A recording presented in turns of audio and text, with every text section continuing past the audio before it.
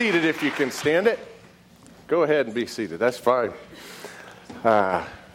Isn't it fantastic to have youth like this leading us this morning? What a huge blessing. When death was arrested, my life began. I wonder when that happened for many of us. How old were you when you first turned to Christ? For how many of us in this room this morning, it was before you left high school that you first turned to Christ? How many of us? Now look around. Look around.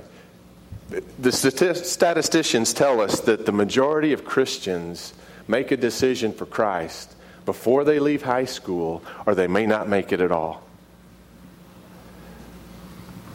Now, though that does not give us adults any room for not pursuing every soul we know for the sake of heaven, it also means that the fields that are whitest for harvest for our church may be the school hallways where these kids walk all this year. They may be some of our most powerful missionaries.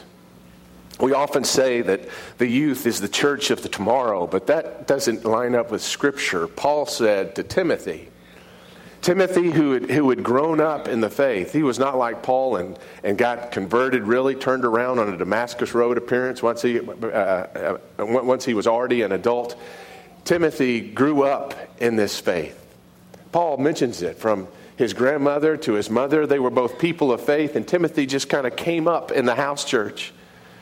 His whole life could be a pouring out of a life that mattered. His whole life could be a life lived in purpose. What a beautiful thing it is when we turn to Christ early and get to serve Him all the remainder of our days. Paul says to Timothy, as if Timothy was the one that might overlook it, Timothy, let no one look down on you because of your youthfulness.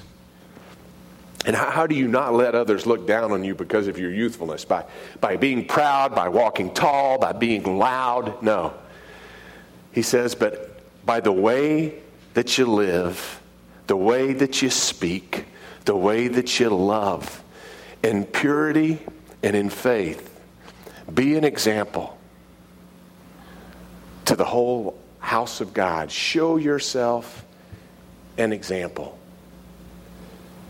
You're never too young to start living it. And you're never too young, if you're living it, to be an example to all who observe your life. Christ wants us to live for Him right now. And so this morning as we come for communion, let's remember the nowness of the calling.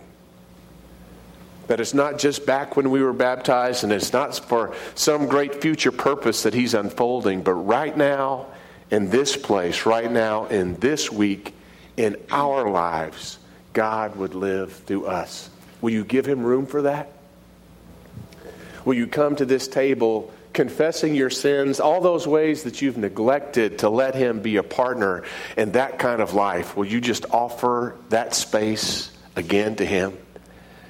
And say, God, right now, would you take over? Right now, I give myself fully to you as you have given yourself fully to me.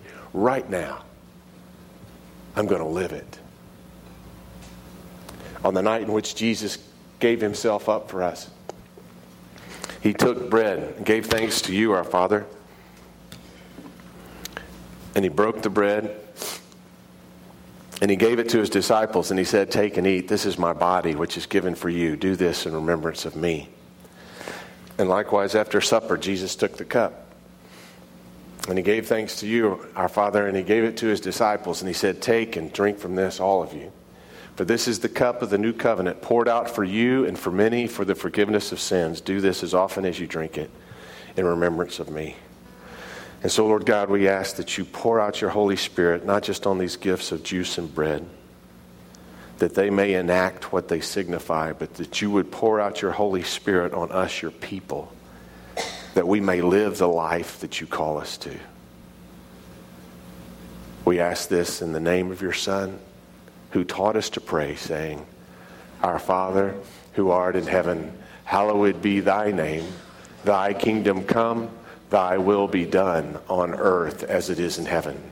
Give us this day our daily bread, and forgive us our trespasses, as we forgive those who trespass against us. And lead us not into temptation, but deliver us from evil. For thine is the kingdom, and the power, and the glory forever. Amen. We invite you to the table of the Lord.